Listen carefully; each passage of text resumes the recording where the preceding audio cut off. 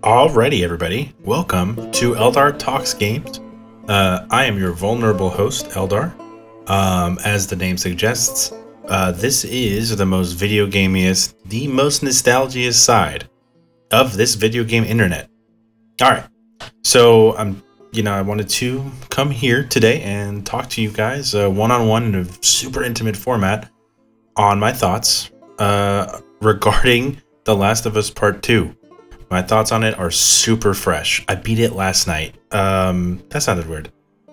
Anyway, I beat the game last night around 7 p.m. It was dark outside. The mood was set. I had coffee.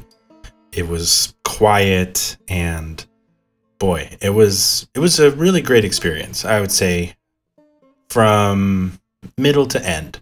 There were some parts of the game that I didn't find super favorable, but for the most part, I really enjoyed it. Now you're wondering, I'm doing The Last of Us Part 2, I'm doing this retrospective super late, right? The game came out months ago, almost a year ago, you know? And you're right, The Last of Us Part 2 came out pretty early in quarantine, and I had my hands full with trying to catch up on Nintendo's backlog of games that I missed kind of just growing up. So I was playing the original Metroid on my Switch, I was playing Metroid Fusion, Super Mario Sunshine, Donkey Kong Country Returns, and the host of games on the Switch that were the Mario games, right? So I was catching up on my backlog there. So going into that was, that's what I was doing. So I missed The Last of Us 2 until I played it. My friend Derek got me The Last of Us 2 for Christmas. Started playing it then and there. And the interesting part about it is, it's not that I was reluctant to play the game. It's just that I think I was fighting back the notion in myself that was basically on the argument of, did The Last of Us 1 even need a sequel, right? And so I think maybe that's why I kind of subconsciously put off playing part 2. And then it kind of dawned on me, it's called Part 2, right? It's The Last of Us. And so I know you're thinking like, yeah, duh. Like, what are you talking about? And what I mean by that is The Last of Us collectively is Part 1 and Part 2. Now, I know retroactively, Naughty Dog didn't, give the first one, the Part 1, moniker. But Part 2, it's not The Last of Us 2. It's basically saying like, this is the second part of the story to the first game we played back in 2013 on our PS3s. And when I started kind of wrapping my head around that, I became a lot more open to playing this second part of the story. Because whenever I think about it, this story, it starts with Joel, and it starts with Joel and Abby. It starts with Joel and Ellie, but in many different ways, and through many different turns and events, it ends with Joel and Ellie as well. It's a concise story, and it's in so many ways it's linear, right? So anyway, I played it. is what I'm trying to say. It took me about 17 days. I got about 22 hours worth of gameplay out of it, and I definitely plan on revisiting it someday in the future. My trophy count sat at about 38%. I think it's either 38 or 39%. I think 39% is what I currently have in Death Stranding, so maybe that's why I'm getting it a little bit confused. But I'm currently sitting in the high 30s for The Last of Us Part 2. There's a lot of trophies that I totally intend to go back and get. And I think I think the trophy sort of path that that Naughty Dog kind of puts in their games isn't the best because it requires a lot of exploration, but they also sort of demand the player focus on what's happening on screen and really pay attention to the story. And I believe that going after collectibles is really inauthentic to what the characters would be doing at that time. I mean, like, for example, like the two main protagonists in Uncharted: The Lost Legacy, they have a pretty urgent goal, right? They're literally in a race against time against the antagonist of that story to get a treasure, essentially. A lot of stuff happens in that game, but that's the crux of it. It's a race against time. It is pretty antithetical to the actual game's plot, that I would be going around looking for trinkets while there's armed soldiers. It just doesn't really make a whole lot of sense. And I would even amplify that 100 times over with The Last of Us Part 2. I'm not going to be looking for trading cards while, like, near the end of the game, you go to Santa Barbara.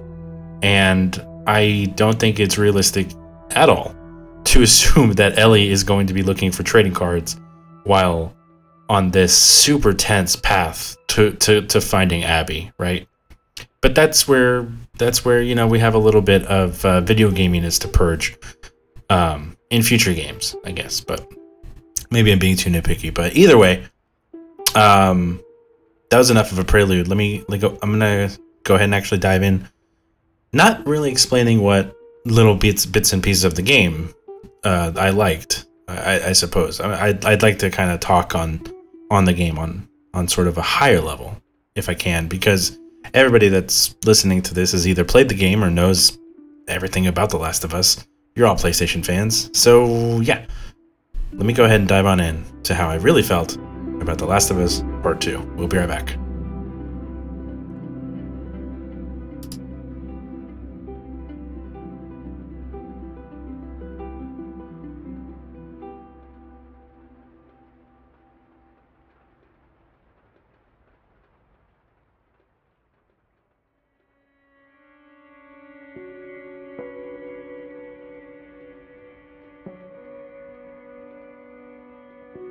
In a lot of ways, I would say that The Last of Us Part 2 lends itself to being a really great film, a playable film, I guess.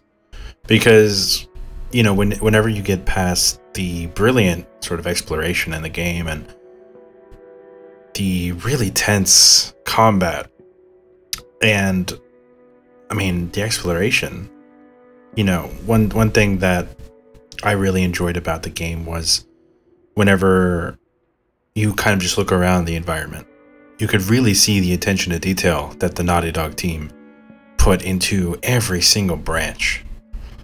Like, from the water to the realistic swaying of trees in the wind to how characters react and their animations and how their facial animations sort of react to what they're being told and what's happening to them on screen. And I think, like a movie, we're starting to sort of bridge the gap between, you know, fiction and realistic. And there's a lot of things in this game that you know is unrealistic, like the fact that, you know, listening mode is a thing. The fact that the third-person camera is even sort of a thing that the character, you know, that either Abby or Ellie can use to their advantage doesn't make any sense either. You don't have a pair of eyes floating on the back of your head. But I think down to it, when you look at this game from a sort of design perspective, from an artistic perspective, not even talking about the story yet, just simply mentioning the technical proficiency of what you see in the game. I mean, from my point of view, it almost spoils a lot of other games, right? But anyway, so you're getting a really high quality product whenever you play it. You're getting realistic environments, realistic models, realistic guns, realistic weaponry, realistic exclamations from enemies whenever they either see you or lose one of their own, or how they react and talk to their dogs/pets or whatever. It's not something that you see in video games too often, and I just thought that was really, really interesting and did a lot to bring the mood down to earth, right? It all felt very realistic. It all felt like every single member, every single scar, every single enemy you fought was either a living, breathing entity. And with that being said, I want to talk about the characters a little bit, because the characters, not only the main characters, of course, I'm talking from Ellie to Abby, to, you know, to Tommy, to the supporting cast. Everybody had a role to play. You know how good the characters are in this game, and I just want to confirm that I agree, because by the end, it feels like you're in Ellie's head. And in one scene in the barn with the sheep, you're in her head. and that just brings the character so close to home. And so you really start to feel for everybody in so many different ways, like you feel Tommy's frustration when you see him, and just in ways he talks. And I know I'm talking about the end of the game a lot, so I'll kind of bring it back a little bit. But seeing everybody's sort of relationship was really special, and something that you don't really see in video games on this sort of level. Everyone felt alive. Jesse felt like he had, Dina was actually his like ex, and he was good friends with Ellie, and everyone had sort of an authentic, very nuanced flow to their relationships, and especially on Abby's side of things, right? I mean, Abby, as we know, was she's the pinnacle of loss in the story. She loses everybody. I mean, down to Alice, the dog, to her, possibly like the love of her life, to, just everybody, until the very end, whenever she escapes from the Castilla. But yeah, everything just felt so real, and I really like that. But I guess one of the main reasons I wanted to sit down behind the microphone is that the one thought I did want to convey was the frustration and the frustrating nature of Ellie's journey, because it's been documented really well how her revenge against Abby led her to sort of save her soul, and by not killing Abby, she sort of saved her soul, right?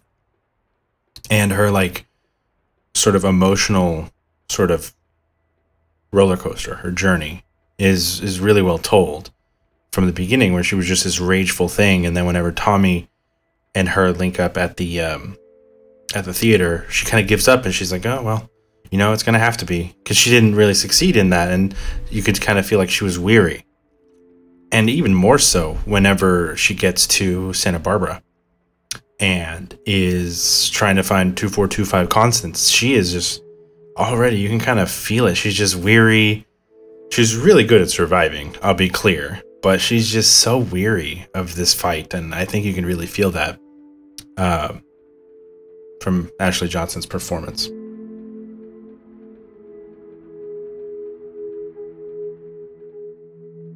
And so I've already gone on record with saying that the collectible hunt and the way the trophies are laid out, not really my favorite thing about the game. But I think the game suffers from sort of like middle fatigue, because the start of the game and the end of the game are unbelievably strong, right? They have this atmosphere that's really hard to achieve in games. And like I said, not even like 5 minutes ago, The Last of Us Part 2 spoiled a lot for me. But it does kind of have a weak middle. A middle that sort of has a stumbling transition between Ellie's part of the story to Abby's part of the story. Because as expertly as it was handled, you are sort of stopping a lot of pacing to transition over to a new character. And that's tough. You're learning a lot of new characters. Manny and pretty much everybody at the football stadium, and you're greeted with this like really amazing sort of like representation of life after the apocalypse, which was really cool, but it was almost sensory overload compared to what Ellie and was going through and where she was and all that, right? It was kind of like starting over from Jackson, but you're at the stadium, and it was necessary. Obviously, I understand that. To sort of build Abby up, you have to build her up. You have to start at the beginning. But that's tough. And not to say that it could have been handled better, but I think when it was discussed in the writing room that we're going to have this secondary protagonist, I think there might have possibly been a way to introduce her or to really start playing as her, without maybe starting at the beginning. Because we already kind of knew Abby in the beginning of the game. We already played as her. So we kind of got an inkling as to who her friends are and all that stuff. But maybe we didn't need a full backstory into everybody. Or, instead of the Joel flashbacks, which reiterated the fact that her but that reiterated the fact that Ellie and Joel were close, that we already know their relationship, so full of love and symbolism. We could have used those sort of like reflective shots and maybe given that to Abby to flesh her out a little bit more while we're playing as Ellie. So yeah, the game maybe suffers a little bit in the middle. That's kind of when I would play in my 30-minute chunks, and it didn't really have that traditional Last of Us, 2 to 3 hour sprints throughout the game to see what happens next, because you're stopping halfway through at the 50% line. And yes, I will say, whenever you reach the end of Ellie's story, you're reaching an incredible cliffhanger, and you really want to know what comes next. But also that sort of draws back. That's also sort of a weakness that I felt whenever the cliffhanger happened, because I knew that to get to that sort of inflection point in the story, I was going to have to play another 10 hours and learn new characters. And then, while it was really exciting to get back to that point, because of where you were at that point in the story, you kind of already knew what was happening. Because I'm not 100% sure, but I don't think it was super clear that Abby and Lev were both there at the theater. So you're drawing all sorts of conclusions, which can muddle the story up a little bit. But anyway, lots of stories have weak middles and stuff like that. This game has a very, very small weakness, and it is that. As far as the combat goes, I'm not sure. I feel like some people have complained a little bit about the repetition and the predictable nature of the combat. The AI isn't really that predictable. I feel like everyone that fought against the AI in The Last of Us Part 2 was kept on their toes, especially if you're playing on moderate up to grounded. Anything in between there, and you're definitely having a bit of a trickier time. Probably a little bit more, probably a little bit less so with the infected, just because they are more routine and pattern-like as an enemy. I think this game has sort of up the bar when it comes to enemy design. The Rat King, if you don't know, you don't know. But if you know, you know the horror that is the Rat King. And so, yeah, a lot of things I really liked about the game. Very few weaknesses. But I guess the main draw, the main reason I wanted to talk about The Last of Us Part 2 and kind of give this mini review / retrospective, whatever you want to call it, is whenever at the end you start to realize that Abby is no longer this strong protagonist and that she has been captured months ago. And horrible things have probably happened to her during this part of her life. And you get to what did the prisoners refer to them as? I believe they were referred to as the Pillars. And you're going through this sort of wooded area as Ellie on this quest for revenge that she sacrificed, her idyllic life for, knowingly, right? You're going through this little sort of like foresty area, leads up to the beach, and you slowly realize what the pillars are, or the stakes. Anyway, it's people. I assume it's some sort of punishment for people. And you see Abby, and her hair is short. And right at that point, you start to sort of see the swirling of emotions coming from Ellie. This like sort of like not really knowing what to do. And it isn't until they both get to their boats in the actual beach, and Ellie has this vision of Joel's head. And I just want to say how realistic that part was, because it's these images of sadness that Ellie felt that made her go fight Abby. And I'll be honest, whenever they were fighting and it started to come to a head and Abby was losing, Abby was getting drowned, and the music was starting to swell because it looked like Ellie was going to kill her, there was this frustration, sort of like this like letting go that I felt Ellie was doing. And it was one of those things that just made me tear up because of how 20 hours of wanting revenge for somebody turned into this horrible it accumulated into this horrible moment of revenge and death. And before I even knew it, Ellie had let her go because I guess at first I thought it was not what Joel would have wanted, but then I realized it's not what it's not what Ellie would have wanted. And I think she saved herself from a dark future.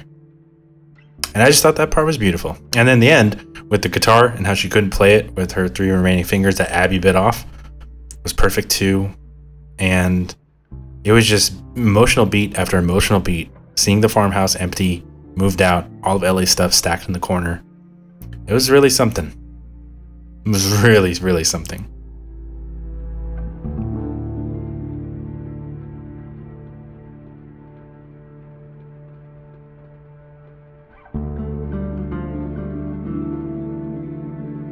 And so, yeah, that, in as authentic of a way as possible, is how I felt about The Last of Us Part 2, right down to my hour count, how I played, what I thought about the characters, the gameplay, the world, everything.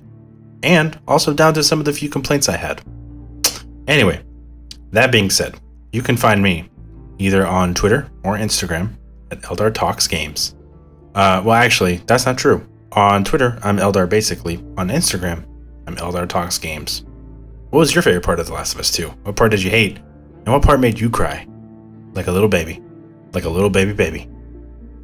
Alright, that's all I got. One more time, to reiterate, this has been episode 20 of the Eldar Talks Games podcast. It's been fun talking about The Last of Us 2 like a complete loon for all the world to hear. I appreciate you, and we'll see you soon. Bye.